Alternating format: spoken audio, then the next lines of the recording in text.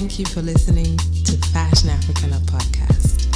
Please be respectful of the intellectual property featured in this episode.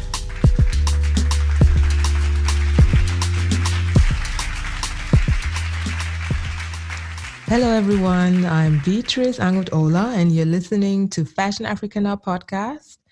And today I'm speaking with Seju. Hi. Hi. Hello. Seju, could you please briefly introduce yourself to us? Okay, hi. I am Seju Alera-Mike. How do I introduce myself? I'm a, creative entrepreneur who's focused over the last couple of years on creating businesses and infrastructures that allow us to kind of amplify African voices in the diaspora, essentially, African culture in the diaspora, and finding ways to connect folks regardless of where they are. All right. Okay. I mean, I know that you have been once a financial manager, that this is your background. And I was wondering, I said, okay, from finance to creative industry, when and how did you get started? I don't know if there was ever a time in which I wasn't doing both, really. Even back to, when I was in school, I would always take like 4 finance classes or 4 B school classes and 1 class that was in the arts. Every semester I always took 1 class that was in the arts because the creative space has always been something that I've wanted to dabble in one way or the other. And it's just part of my passion, I guess. Things that I enjoy are really much grounded in that space. So when I started working on my career, when I entered into the corporate space, with a degree in finance and with that being my main background, I started working in that space initially, but then ended up creating these different platforms, which really started off as passion projects, but have kind of blossomed now into, or are growing more so into the revenue generating platforms that I would hope they can be. But yeah, I don't think there was ever really a time where I did one or the other exclusively. Yeah, I mean, we also need to say that your father, who's an international, playwright and theater director, may have had good influence. Very strong. And I mean, he has been in the field, and this is always good to have, of course, an idol to look up at who is in the scene and who can also guide. And I think this is also so important for the work you do, because I believe for so many, we know our families, when you say, hey, I want to be an artist, they look at Luli like, what? Better study law, finance, medicine. So it's a risk, and it's really not always easy to get that message to the parents. And I don't know, how was it in your case? Because you started first with finance. Actually, yeah, I had the opposite experience in that, in my family, there wasn't ever any pressure to focus on one particular field or go into something that was specifically structured in a way. I wasn't ever pressured to be a doctor, lawyer, any of those things. Actually, my father also influenced my career path in finance, because he was the first person. I can't remember how old I was, but when I got my first allowance, he gave me this little notebook and he told me to write inside it how I spent my money, basically to take account of how I was spending my money. And that really was kind of the thing that got me down that path as well. At the same time, he's also the one who really also exposed me to the things in the creative, because our home was always filled with artists. Our home was always filled with great music, with, great literature, and artwork all over the place, from some really interesting African artists that my father was friends with. So on both sides, he kind of exposed me to the two things that I think became really impactful in helping me decide my career path, or not really decide, because I don't think any of this has really been a decision. It's really been stumbling into new things and stumbling into new experiences, and then just leveraging one learning into the next one. Yeah. Wow, this is so nice. Pretty nice to be able to just have that support system and know that there's people that you can rely on for advice, and know that there isn't any pressure to move in one direction or the other. That was I'm thankful for that, to be very honest. Yeah, absolutely. No, this is something I also see what we actually do with our platforms, for the ones who would like to, get access and have a passion for art, fashion, music. I mean, yeah, let us maybe know a little bit more about your digital platform. Okay. So my earliest project, I guess, that really has grown in this space is Osengwa, which is a virtual platform that showcases African art, music, music, visual arts, and fashion. And it really started off because I had a couple friends who were doing some really amazing work. And I just thought, I don't understand, how come I can't find your things in the US? So after a couple conversations, I was like, you know what, hold on, I'll be back. I'm going to go build the thing. So built the platform and then tapped into a talent pool that were really just personal connections from the time when I was living in, because although I started my career in America, working in corporate America, I came back home to Nigeria for like 2 years to do the Youth Corps, and I worked a bit doing some consulting. And during that time frame, I think was when I really built that network and built those connections of folks who were in the creative space, funnily enough, who are just people that I like because I love the energy and I love being around people that are doing beautiful things. So that's really how that grew. And then over the last few years, the platform has grown. We've gotten quite a bit of a following on social media. We've built quite a bit of a community.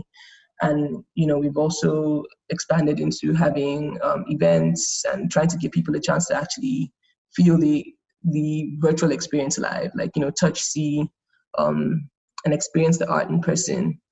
And we're planning some interesting things going into the next year, hoping to kind of expand the platform, pivoting some angles within that. But I'm really excited for a couple of the things that we have coming up.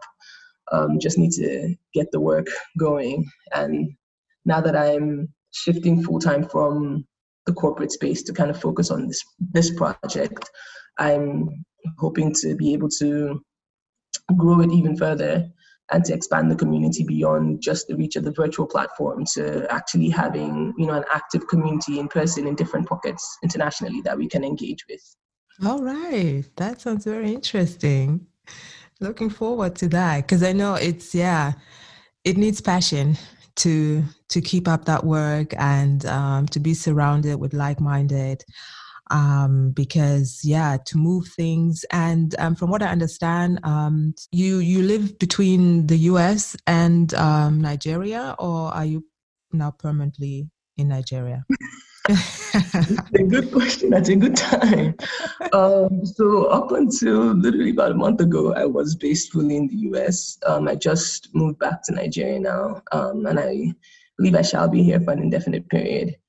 But part of the reason moving back home was to reestablish some of those connections and to kind of build that base on the continent. Also, with the things that have been going on this year, it just kind of felt like the timing was right. I know it might sound crazy because the world has actually been on fire, basically. And, Lagos has definitely suffered its own share of that as well. It's, a huge part of that. But all of those things have kind of been a catalyst for me in terms of, pushing me towards moving back home and trying to reconnect with the base. And I think it will be a good point to springboard to do some of the things that I'm trying to achieve next year. Because the other project that I did mention is my most recent project, which is the app that I built earlier this year and did a soft launch on. We're planning on also expanding that next year and kind of leveraging the Osengwa network as well to grow this platform, which is called Irami, which means my people. And it's essentially a space to connect Africans in the diaspora. So on there, you can find, African restaurants, grocery stores, pretty much everything that you might need in an immediate ecosystem to kind of get settled in a new space. Because I built it based off of my experiences traveling, and when I would get somewhere different, like if I was in China or in Brazil, within a couple of days, you've enjoyed the culture, you've enjoyed the people, but then you also want to find where are my people in this space? Are there events going on? Can I buy food? Can I buy groceries? Where can I cut my hair? Like something that simple. So that's the other project that I'm working on. So I'm right now kind of like in the research phase with that. And I think and everything that I do, I like to tap folks that are back home to help with building. So the team that I have that's working on that is based here. So I'm hoping Nigeria will also help me, kind of push that a bit further. Yeah. All right. So then these are good projects. So what are your thoughts on the future of e-commerce on the continent? And I mean, things are moving.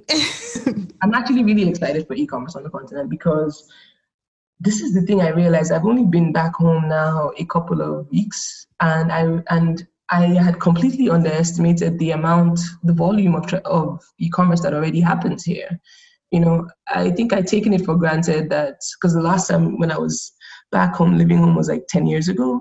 And at that time, if you wanted to find something, you had to physically go to a place, or you had to call someone, you had to know someone. So I was still working off that premise, like being in America, thinking like that's how the ecosystem works. But being here, I've realized that is not the case at all. Like, you can pretty much get anything you want online, and there's a lot of growth in terms of infrastructure for building a delivery system.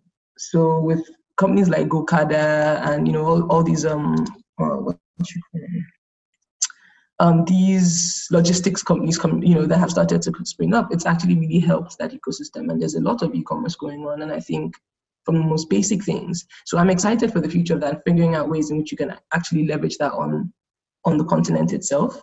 Still understanding that there's still space for growth and that there are still issues within this, because it exists, but does it work as cleanly and as smoothly as you would want it to? Not necessarily, right? There's still places in which there's improvements to be made, but when there's space for improvement, that also means there's opportunity for growth within the industry, and opportunity to actually impact it significantly.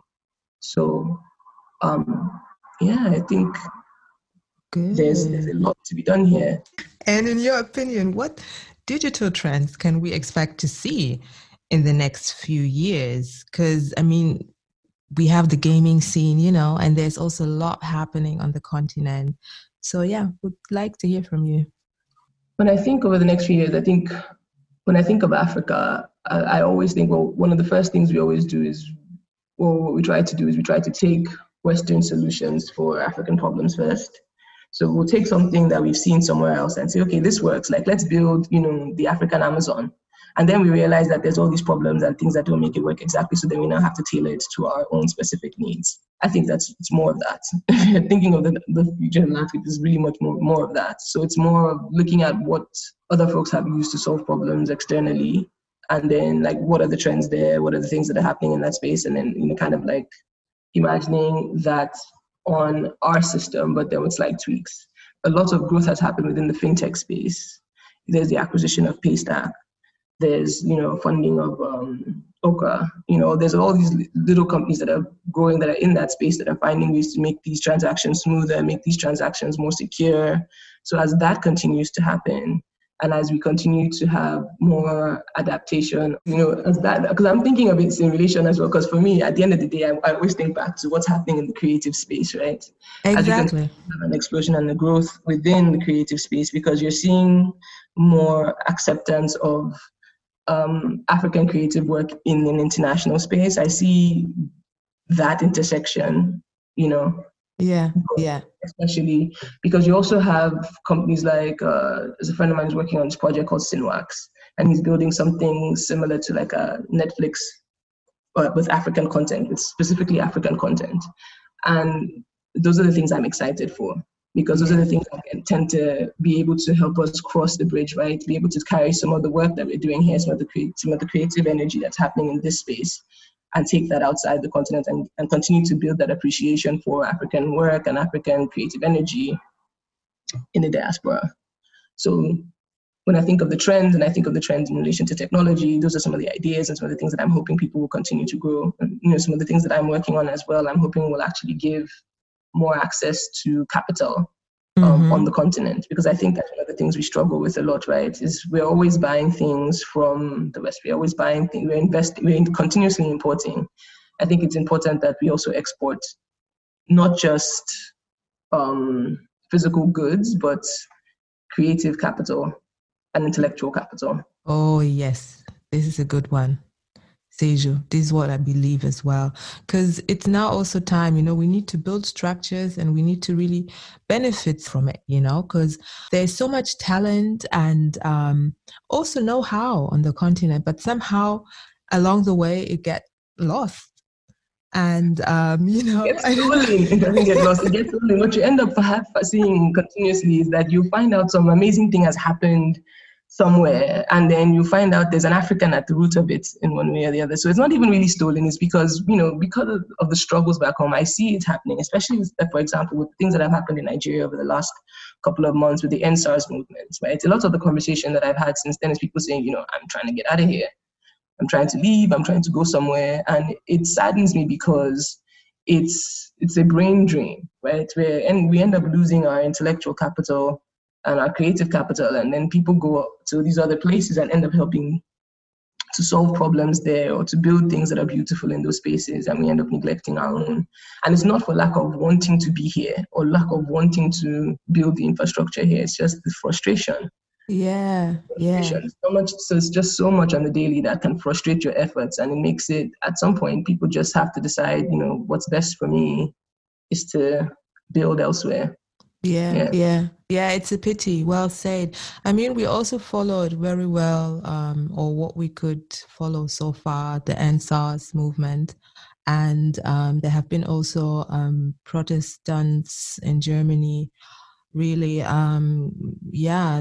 taking a stand and somehow making it clear what is going on. And it was just a pity to see. Not only in Nigeria, Cameroon, the whole continent, there has been, a lot of protest and everywhere. Year 2020 is one that's going to go down in the history. It's already an easy year to remember, right? And I was saying this to someone the other day, that kids in the future, whenever someone asks them a question on an exam, when did blah, blah, blah happen? Just say 2020, because it was likely that it happened in that year. Likely happened in that year. It doesn't matter what country it was. It doesn't matter what the country was. It happened in 2020 because honestly, it feels like everywhere. And the continent especially, Black people especially, have had a really rough go of it this year. But I don't think it's that they had a rough go of it this year. I think it's that just got tired and started speaking more. I think people just got tired and were like, you know what, I'm done. Because all these things were already building up. They didn't start this year. Yes. All these issues, they were already building up. They've been layered and layered and layered for years, layers of problems, layers of, frustration. And then people just got tired. And I feel like one of the biggest catalysts for that was starting with the Black Lives Movement and, everything that happened with George Floyd in the States, and people just being like, you know what, no more. We're tired of this. Mm-hmm. And it's kind of like a trickle-down effect. Others now realizing that, in fact, yes, you people can be shouting. So us over here as well, we're tired and we're not going to take this anymore. And people have been home. There's a lot of things that have also impacted this. So it's addition to the pandemic forcing people to be in confined spaces and in isolation, and people looking for ways to commune with each other, especially and come together on something that is a pain point. Let's all commune together, Yeah. Absolutely. Yeah, this year, truly. And so during the Black Lives Matter movement, you were in the US. Yes, and all over the world, I was so amazed to see that there's a solidarity and there's a stand. And, I was just saying, wow, finally, because as we all know, this was not the first Black man being killed by police brutality, and, but what would you say? You have been living in the US. Do you believe that the system, in a way, is somehow really going to change, or is it something that is so deep rooted and it's just such a major challenge that it cannot be overcome? Kind of answer your question to some extent, right? If you look at the election results, there were still so many people that voted. Like it was, you would expect that in this year there should have been such a wide margin that it was not even possible for it to be contested in any form of fashion in any way, because common sense dictates that you move in a certain direction based on the things that you have witnessed and you have seen. But there were still so many people, who voted for Trump. There were still so many people who voted for someone who is clearly, who has been, incredibly vocal and clearly against basic human decency. And that, I think, speaks volumes to the problems that exist in the United States. So in as much as we may be seeing some change in the immediate future, right now there's a focus on spending on Black businesses, there's a focus on spending on inclusivity in workspaces. There's this focus on companies making sure that they have proper Black representation. It's fantastic. It's great to see. It's good to see Black people holding these companies accountable, holding companies accountable. Like, I'm not spending my money with you because you look like you do not care about me, or we've seen evidence and proof that you do not care about my people. And I appreciate that, because at the end of the day, what really drives change is money, is where your dollars flow. Because if you look at even the civil rights movement, the things that, like, the bus boycotts that finally drove change, when you start impacting people's pockets is when you start to see change happen. But it doesn't mean that you're necessarily impacting their hearts. And that's where the real change needs to happen for it, I think, to stick. Because when you change their hearts, then you can now change generations. If you're just impacting their pockets, you're only impacting them for this one scenario and this one situation. When they can find ways to act on what they really feel emotionally, they will. Yeah. So I don't know. I think that we have made some progress. I think that, these movements have reached more people than ordinarily would have heard the message, or they've also humanized the problem as well, to where there are people who may have denied that racism exists and may have just been like, well, I don't see it in my pocket of the country where I am. But then when you have, a nationwide movement and it's happening in some cities that you would not expect, and there's protests and things that are happening in places that you wouldn't necessarily expect, and where there's only 5 Black people, but those 5 Black people are standing on the street complaining and telling you, like, I feel this problem as well. I hear the ways in which this impacts me, So I'm hopeful that more people have heard, but at the end of the day, like the elections tell you, the country is still very much divided down the middle.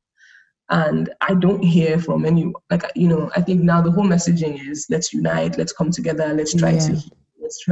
But I can tell you from the people that are, I guess, on the side of, who have had injustice happen to them, are very much like, well, why should I sit at the table with you? And really at the table, what you want to do is poison me. So why should I be forced to do that? Go fix your problems first and then come back and let's talk about it. Yeah. I'm tired of having to educate you. I'm tired of having to teach you why this is wrong. There's enough research. There's enough information out there. If you just do a little bit of research, since you feel like now you're talking in a way that you want to educate yourself, go and educate yourself and come back and then talk to me about this afterwards, and change your mindset and then come back. Fix your problems and then come back. I don't necessarily want to sit and hold hands with you in the moment. I understand that sentiment. I understand it fully. Yeah. At the end of the day, for change to happen, I think you have to reach across the aisle to some degree. Yeah. No, real. Yeah, it's true, because the information is out there, and this was what is happening actually over here in Germany, because now the debate about institutional structural racism is ongoing. It's still not yet there where it should be, but at least it's recognized, and this is a good step already. And we have also really great scientists and really experts who actually really had the right tools for the right time. So the topic is on the table, and it's about also the white system, white supremacy, and really white people understanding their white privilege, because this is now the case. And what I see with the next generation, the younger generation, they're more into it. They flow with it. They can accept and they can reflect. But that's part of the difference between Germany and America is, Germany, I feel like, has addressed some of their problems more head on. Like, they're more like, here are things that happened in our history that was horrible. We will tell everyone, we will teach everyone, we will make sure that everyone is aware that this horrible thing happened. So I think they're more upfront with dealing with these things, whereas America has been more so like, this happened a long time ago, and let's, and now everything is better. And like, there's this mass gaslighting. Yeah. I feel like there's mass gaslighting and this mass pretense of like, oh, that was in the past. That doesn't happen anymore. Well, actually, no, it does. It's just that you've gotten better in the way that you do these things. And, it's now the infrastructure that you put in place to make sure that this happens. It's just different. The root cause is the same. Yeah. The people who are still impacted are still the same people. The pain is still the same on the other side of it. It's just that we're not talking about it in the ways that we should, in more formal structures, and more like it's not spoken unless you choose to take a class. Unlike for myself, like I took a class on civil rights in Virginia in college. You have to, it's an elective. You have to decide to learn that. It's not something that's taught to you because everyone needs to know this information. And I think that that's really sad. That's part of where the problem starts from. Because if you don't start to educate from the beginning, and if you don't tell the truth in those stories to children when they are still learning, and when they are still in that space of being able, you're still molding your thoughts, you're still molding your character. You wait until they're old and then they have to go out and find out this information on their own, or at home what they're learning is completely false stories. Mm-hmm. You end up where you are today. You end up repeating history, essentially. Exactly, reproduction. No, but actually over here, I mean, a lot has not been told, actually, where also now institutions realize that they really need to rethink and restructure, because a lot has been hidden. Because when I was thinking of Germany earlier, I'm thinking at least in relation to how Germany handled World War, the Holocaust, and like in terms of past, that kind of dealing with things that were painful in the past and bringing that to the forefront. Oh, right. But it seems that with race, there's still work there, right? Yeah. Black people are still always at the bottom of the totem pole in terms of what is important. Yeah. No, in that case, absolutely. Oh, from day one in school, you definitely get to know, historically and up to today. Yeah, it's clear. It happened and it shouldn't be forgotten. And this is how it's been treated, and it should not be repeated. Yeah, 2020. That was the same messaging that was happening around, slavery, around apartheid, around, these different, around, colonialism. If that was the same messaging that was happening across the world, and the way people were teaching these things in schools, and everyone was learning the same information, and I'm saying that same information being taught even in Africa, even on the continent, because you don't, for example, in Nigeria, you don't learn about the Civil War more than a date and a few key players, and that's it. But you don't really learn about what happened, what did that feel like, or, so that those lessons, and then you understand that from childhood, and you live in a way that you don't want to allow those things repeat themselves. You don't want tribalism to happen anymore, because you can see, we saw what the outcome of that was. So imagine if that was the same way we were all being taught these lessons of these mistakes that we have made in the past. Because I think it's the reason why we keep repeating them. We're not teaching them with the intention of us learning from them and trying not to repeat them. We're teaching them with like a date, this happened, but everything's fine now. Because I think there's a misconception that like, by not actually talking about it, by not addressing the problem directly, we're not going to incite anger in some people who were hurt before. We're not going to reopen wounds. But I think it's quite the opposite. It's quite the opposite. Ignoring it and acting like it didn't happen is the thing that makes it most painful. Absolutely. Yeah. And what is also your opinion on the African youth? Do you have the feeling that the education they gain is solid? Or would you say that there's also lack of certain informations? Because what I sometimes experience is when I meet also creatives, of course, they're absolutely aware of their history from their country and where they're coming from. But when it gets to Europe or America, there are certain informations they don't have. And I think sometimes it's important to know certain information so you can also implement them in your artwork. And what would you say? I just talked about a couple of them. Like, I think there definitely are gaps, right? You know, I was fortunate to have been educated on multiple continents and in different spaces. So, you know, I went to, my early education was here in Nigeria, and I know how much of that, well, at the time I didn't even really realize a lot of my education was happening outside the classroom for me. So I feel like a lot of the things that impact the work that I do now, and a lot of the things that impact my understanding of the world now, didn't necessarily happen in the classroom. They happened at home because of my parents made sure that I was exposed to these things. I understood what was going on with the civil rights movement in America, even though I was living in Nigeria, you know, and that's because of my father and his worldview and his need to make sure that his children are aware that the world exists beyond just this little space, you know. So I think there definitely are a lot of gaps. There definitely are a lot of gaps in understanding our history, because how much do we learn about colonialism, like really, really, really understand and learn about how that system really messed things up in this space, how things change, because that's not how it's taught in school.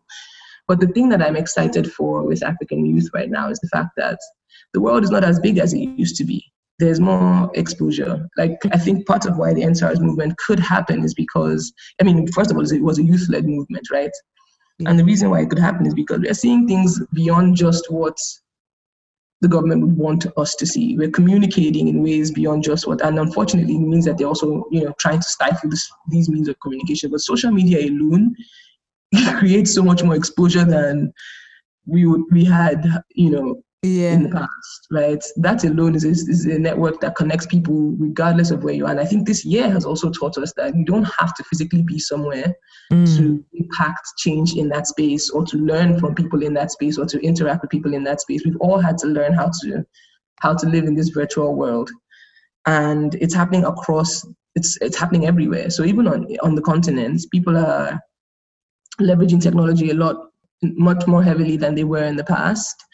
And I'm excited for what that means. I mean, there's the good and there's the bad that comes with everything. There's the good and there's the bad that comes with it, right?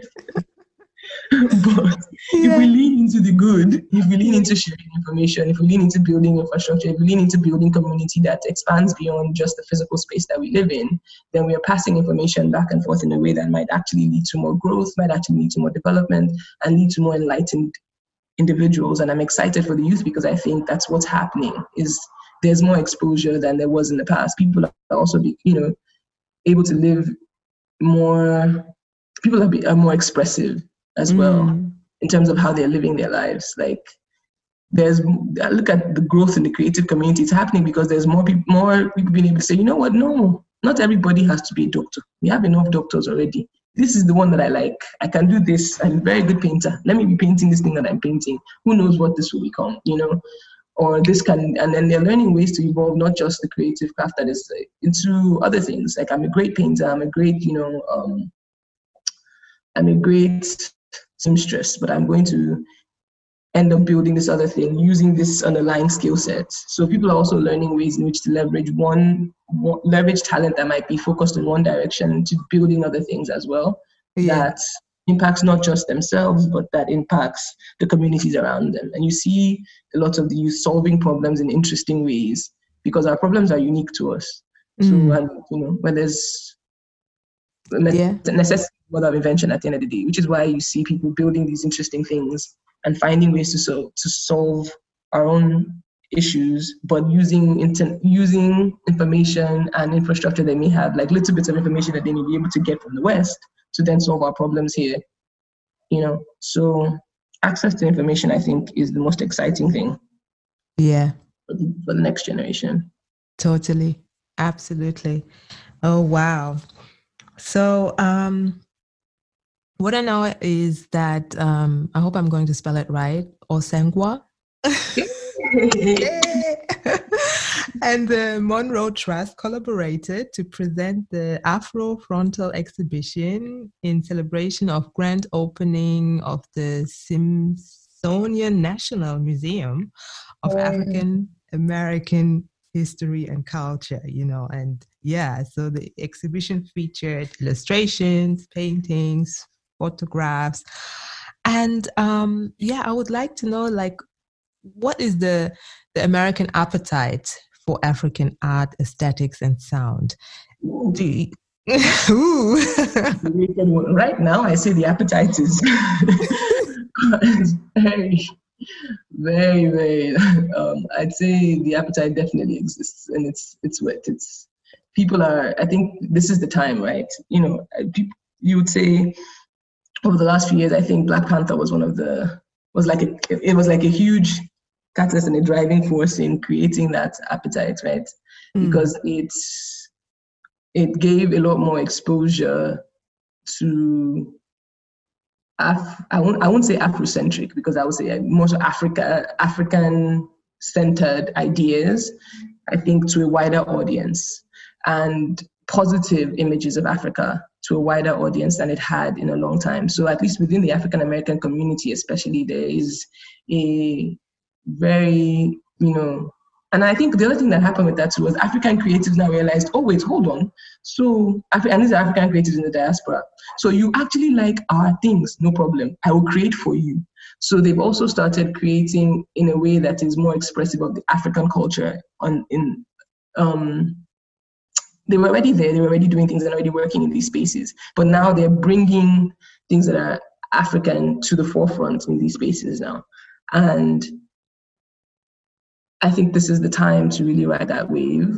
This is the time to try to build on it, because and I say a wave because I feel like this has happened. If you look at American history, there's been times where, Black power movement and, people being very much attracted to the African aesthetic, like back in the days when everyone had an afro and everyone wore dashiki, and so there was that happened, and then it died down for a while, So I think this is another wave. I don't know how long it will last. I don't know how long the interest will last, but I think it's a good time to ride the wave, and I think it's a good time to try to get as much exposure as you can, educate as many people as you can, and share the culture and share the space with as many people who are interested. And there are lots of businesses that I see thriving in this ecosystem right now. And I'm excited for that. I'm hoping that it is something that is more sustainable than a wave. I'm hoping that this is something that we're able to actually make that can actually be a long-lasting impression that is left, and something that people continuously want to come back and engage with, not just conversation for the time being because it's interesting and because we've seen a few things that look, enticing. But I'm hoping that we can continue that it can actually be sustainable. Something that does sadden me is, for example, like last year, there was this whole movement in December for, with all these folks going back to Ghana for the year of the return, And I was excited for that because I thought, this is great. People are actually trying to engage with the continent, physically go there and see what life is like. But then there's the good parts, there's the bad parts. There's things that, the tourism that also generated. There was a lot of focus on not necessarily experiencing the continent in full, in all its richness, but just skimming the surface and enjoying and just working through the parts that have been curated for you for your particular enjoyment because you're a tourist in the space. So there will be that, but there will also be folks who will come back and connect in a way that is more meaningful, that is richer, and then maybe will actually end up helping to build things. Because I always think back to, I know there are lots of skepticism around that, but for me, I'm a product of someone who came back to the continent and decided to build something meaningful. If my father had not decided to stay in Nigeria for 30 years, I wouldn't exist, and the work that I do now wouldn't exist. So I'm always hopeful that in the 10 that might come, there might be one that will connect in a way that is meaningful. But I'm hoping that there is more of that cross-cultural interaction. Yeah. And as you said, it needs to be meaningful, because it's nice, of course, to observe and to, just enjoy on a certain level, but it's also time really to invest in the country and to leave the money also in the country, so it can really circulate. And that's why, in comparison, but you also already somehow answered, what the appetite is in Africa or in African countries. I don't know, have you been to different African countries? I haven't yet. I've only been home. Hmm. I mean, I've only been in Nigeria this trip. I was hoping to go to Ghana, Yes. but there's the Rona, right? So there's also complications that happens with that and testing and all of these things. So Yes. that kind of put to the bash on those plans that I had. Hmm. Hoping that things change over the next few months, but I'm definitely planning on traveling around the continent over the next few Yeah. years, especially because I'm hoping to build this network with Osengwa and start to reach out to more artists in different countries. Like as it is already, we have folks from different countries that we engage with, but I want to be able to go and engage with them in person, right? And actually Yeah. do projects that extend outside of just Nigeria. Absolutely. And then, so what would you say is the appetite in Nigeria? Do you find that the work and the products that are being created are really well received and people are really into made in Nigeria? Mm. I'm going to have to say yes, because I've definitely seen, even if it's just in the fashion space, like I've definitely seen a growth in the appetite for homegrown, homemade fashion. You know, a lot more people are wearing and proudly wearing things that are designed by, and then because these designers are now also being celebrated outside of here, and unfortunately that's part of the problem, right? You have to first of all get recognition outside your home or your folks in your home to feel like as if you are of value. That saddens me immensely, because these guys were already creating and doing this work for years. But then also the other thing that I've seen happen over the last few years is an improvement in the production process. Like I know when I first started Osengwa and I tried to do some, bulk purchases of and working with some of these designers who at the time they didn't have a production process that was as refined. I had issues with fit, issues with styling, issues, like little details that I think they've started to work through and they finessed now, which is allowing for an increase in sales and allowing for better acceptance in the market, right? Because if you have less issues with your product, more people are going to buy it. So there's also the element of, there's the impact of growth within the industry itself, and then there's the impact of growth and acceptance because of the recognition that they're getting outside the country. So I'm happy for that, and I'm excited for that. And then you also have more things like Arise Fashion Week, Lagos Fashion Week, and all these different platforms that are also giving more exposure to these artists. So that helps in them actually being able to build a market base here. Yeah. And then you have, like, aside from the fashion, there's the music. And these things, and I always think all these things they go together, because when you have the musicians who are wearing these African designers and the musicians who are essentially the influencers and who have, gained lots of popularity, that also drives more traffic drives more of the market towards actually wanting to engage with the homegrown product. Yeah, sounds good. And then actually, what do you actually think about this whole Afrofuturism concept? We'll get to this place at one point, especially since I mentioned Black Panther and the Wakandanization of Africa. And this topic has been a hot one this year, really. And I think that goes back to the whole Afrofuturism thing, right? I don't know where to start with that one. What do you think about it? In what aspect exactly? Let's go there. Because this whole Afrofuturism, in a way, how should I put it? Also over here in Germany, it's a thing, you have all these contemporary artists, and there's a new aesthetic, a new global aesthetic. And I just wonder, because there has been already aesthetic. It's just that now with what you already mentioned, with the social media, we are now able to express ourselves, and we are now able to tell our story, because before the story was told by the Europeans or the Americans, and mostly, of course, by white people. Mm-hmm. And now it's finally the time that we can express an African perspective.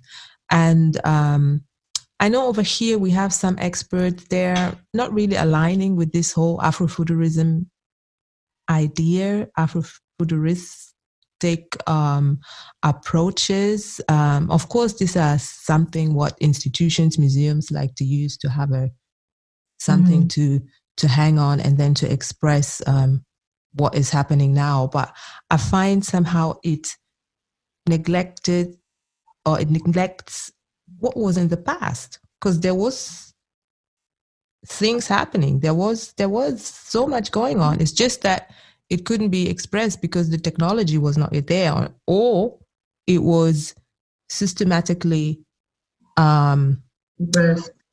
Oppressed, you know. Well, I don't know if it's that the Afrofuturistic movement is, you know, trying to deny the past. If anything, I think it's trying to marry the past and the future, or what the impression of what the future might look like, you know, on the continent, or what the impression of what Africa might bring to the future, maybe, right? And that's why I said, you know, what element of this conversation are we talking about? If you're talking about just Afrofuturism as a movement in itself, I think, and I know some artists who fight against that title because they don't like it for different reasons and they don't think it applies to their work necessarily. But I think their work does still fit into this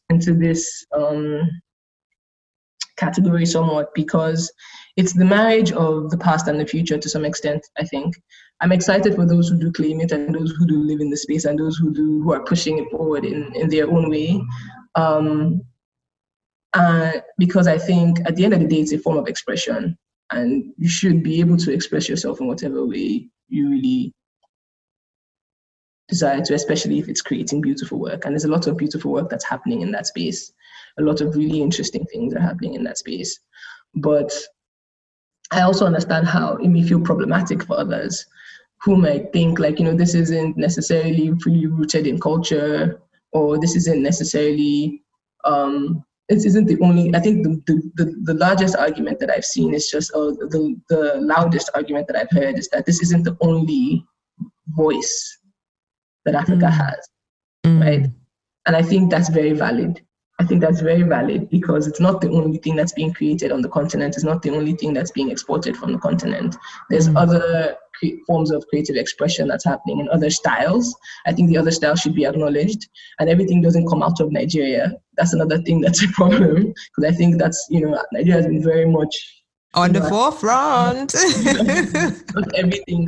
Africa is not Nigeria. You know, there are other countries that are creating. There are artists from other countries that are creating some really beautiful, some really amazing work. Many of them, and I think, for example, like Black is King, right, is one of those spaces with very Afrofuturistic work. And there have been many debates on, you know, whether this was beneficial to the continent or not. I will say the thing that I enjoyed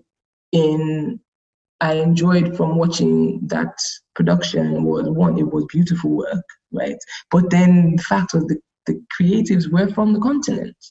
There were a lot of artists, and it was not just Nigerians that were working on this. You had some really amazing folks from South Africa. You had some really amazing Kenyan artists. You had some really amazing artists, point blank period, giving an opportunity to express themselves on a larger platform, which I was very happy for them for that. So for me, I was like, I'm celebrating these guys. These are guys that I've been following for years. I've been looking at their work for forever, down to makeup artists that worked on the thing, from makeup artists to designers to, you know, the photographers to, I mean, there's just so many like amazing creatives that worked on it. Yeah. So I was excited for them, aside from the ones that worked on the music as well. You know, I was excited for them to have that platform to be able to express themselves and to be able to have much wider reach than they ever would have had just by working by themselves in their own little pockets. And I'm hoping that being able to work on a project like that, and I've already started seeing it happen, like they start to get more work in other spaces and they start to get more recognition in other spaces, because now someone else can now see that, oh, this guy over here in this corner is doing this amazing thing. He doesn't necessarily have to be in America to make it happen in America. He can make it happen from the continent. And that's the thing I'm enjoying, is people being able to export work without necessarily having to leave to give that recognition. Yeah. All right. Nice. Well said. Wow, we're coming also to an end.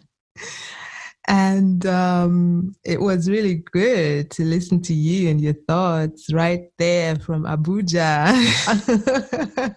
Thank you for having me. It's been a lot of fun.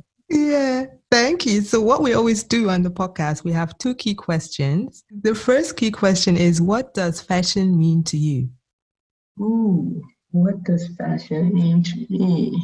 Fashion is the first form of expression, isn't it? It's the first thing that people get hit with when they see you. It's the first visual element that people get hit with, is how do you present yourself in the world? How do you navigate the world? Fashion is the first form of expression. It's the first thing that allows you to say who you are without necessarily using words, or say who you want to be, or who you want to be in a particular space, or how you want to be perceived in a particular space. Because at the end of the day, it also helps you become a chameleon. You can, adapt, shift if you need to, just by changing your clothes. So I think fashion is incredibly powerful. But it is the first form of expression for me. All right. And how do you define your role in this movement? The eyes are like wide.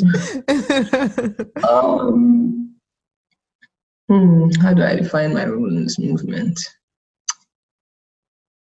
I would say it's the way I define my role in it's outside of fashion as well, is really as a connector.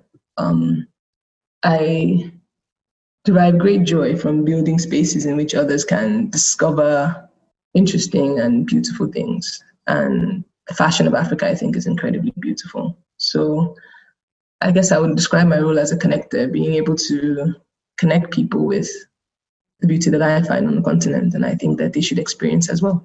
Great. Excellent. Thank you.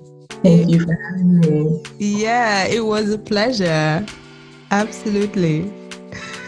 Yeah, so you were listening to Beatrice and Seju, incredible minds. And we were pleased to have her here on our podcast.